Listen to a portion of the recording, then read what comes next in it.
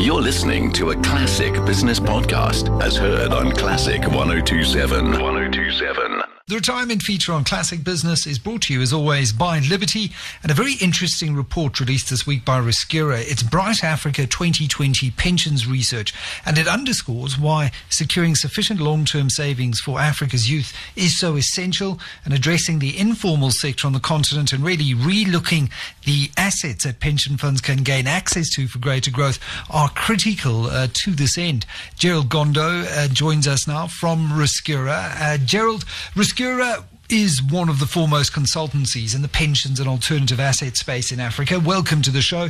While Africa's youthful population has long been a strength, it does pose challenges too. How have longevity expectations changed across the continent? Thanks very much for the opportunity, Mike, and good to catch up with you again. We are very excited to release this brief of Bright Africa. We started in 2013 and it's grown from then. And what's quite topical at the moment is we tackled this concept of which has been propelled consistently in that Africa has a youthful cohort. And that's not certainly contested. The demographics speak to that.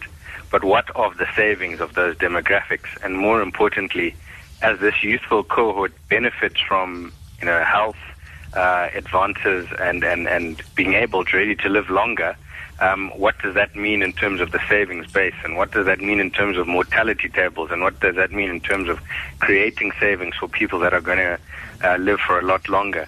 And within the report, encouraging people to obviously read it, is that essentially what you're seeing is that people are living anything from between 13 years to 21 years longer. Now, that's a long time. You actually need to budget for living a lot longer in a very different world. And how are we creating pensions and saving systems to meet that challenge, particularly in Africa? A massive challenge. And one of the numbers that stood out for me in the report is that the rate of growth in that particular area has been almost exponential. If you look at the number of people who are over 65 in 1975, there were 13.1 million people in Africa at that stage. That increased to just over 41 million in 2015, so just 6 years ago, and is expected to reach 150.6 million by 2050, and well over 500 million people by the turn of the century. So, I mean, that growth is absolutely exponential. And I suppose the big issue here in Africa in particular is the informal nature of work. And that tends to go hand in hand with people not saving formally. What are you picking up here? Well, exactly. And that's kind of like the dichotomy here, in that, we are fortunate enough to be employed within the formal sector, but my aunt, cousin, brother, and sister may not be, right? But that doesn't mean they're not economically active. And the taxman must now figure out for himself or herself how they're going to capture that economic activity that then goes into the tax base for each country, because that is also equally important. Social security is dependent on fiscal support, and fiscal support is also dependent on contributions of taxation. And what we're seeing with many African governments and regulators is to say, well, if Moses won't go to the mountain must come to Moses. And the mountain is the large cohort of my brothers and sisters who are working informally, economically active. And, if you can capture a portion of the economic activity in the form of taxation and in the form of long-term savings, you're going to quadruple, if not, multiply the savings available for them for a time when they're not able to be economically active. And I think that's the crux of the matter, and that we mustn't be deluded by the current narrative of saying we're young and we've got a huge demographic dividend, because we won't stay long forever.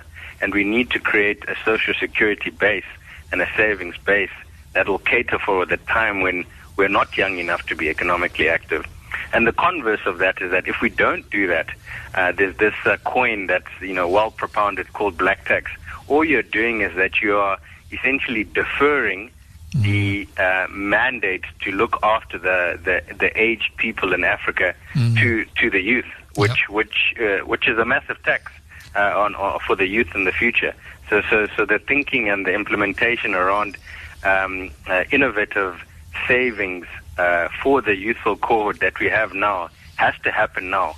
And can't be deferred any further. Absolutely. That is one of the biggest challenges, I think, for policymakers when it comes to thinking about long-term intergenerational wealth accumulation across the continent. How do we deepen these pools of savings in a micro kind of informalist type setting that Africa presents? And with that, you also see those pools of savings leading to greater rates of growth. I think there's a lot of economic research and theory that backs that up. What sort of policy interventions and responses are we seeing across the continent that could provide potential pathways and solutions here? It's certainly not a once-off hit. It's going to come in iterations. And the first iteration that we've seen is the concept called micro-pension, which, the likes of Nigeria, the likes of Kenya, even the likes of Egypt are trialing. So to say, well, there's an informal sector person who's economically active. Maybe he's earning $1 or $2 a day, and we need to find a way in terms of capturing 10 cents on the dollar or even 5 cents on the dollar every day, such that when that person reaches the age of 65 or 70, we've captured a microcosm of their annual or their daily revenue in terms of savings, and they can live off that. And because there's so many of us in Africa that are working informally, that's a massive savings pool already. And how do we go about doing that? Now, you can't ignore the fact that every one of us is walking around with a cell phone in Africa. Yep. So cellular phone technology and the likes of M-Pesa and other type of mobile phone technologies that enable us to essentially create digital wallets that can now capture and are at the forefront of economic savings and economic activity in Africa, are very easy mediums to now capture, daily savings for a lot of informal workers and informal economic active Africans on the continent.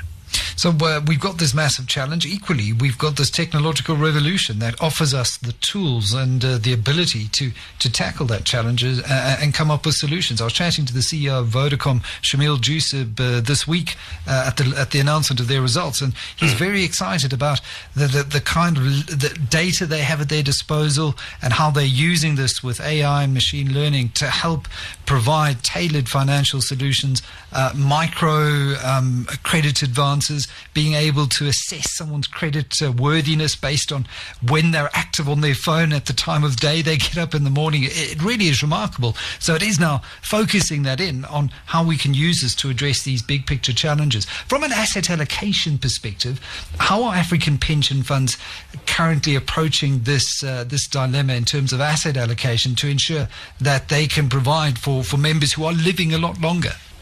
Progressively, and we're encouraged to see that. So historically, what you would call savings for the traditional institutional saver in Africa was buy a government bond, but that's changing. They're realizing the fact that other than buying government bonds, you do need to support the development and integration of African capital markets. So you're seeing a transition away from high 90% to even 100% allocation to government bonds, to traditional equities, listed or public equities in a lot of African countries. And we touch on that in Bright Africa, and that, part of that is to now increase the liquidity that you're seeing in African public equity markets. As I'm looking out the window right now, I'm seeing a new road being built in Nairobi, which was not existent before. So African pension funds are now looking at infrastructure and ensuring that we're channeling savings towards those economically productive assets that will become multipliers in the future. And I'm seeing a lady who's selling fat cooks on the side of the road that's going to feed the workers that are building that infrastructure. All of that is channeling into diversification of asset classes. Is it happening as quickly as we want? No, and we're encouraging policymakers to expedite that. But it is all a progressive journey to ensuring that the asset allocation across our pension funds is not only towards what are generically called risk-free assets, but are now migrating towards riskier assets, which will give you a higher rate of return. But more importantly, those riskier assets are translating into the real economy Right. and its tangible benefits for the citizens. And that's a conversation we've been having in South Africa for some time around Regulation 28. We've seen Certainly. the amendments which have been published for public comment. I think there are some quibbles around the definition of what is infrastructure to broaden that a little bit. But overall, how much of this needs to be driven via potential regulatory reforms to unlock and unleash this pool of private sector capital to invest in real assets like infrastructure that can then create this positive feedback loop economically?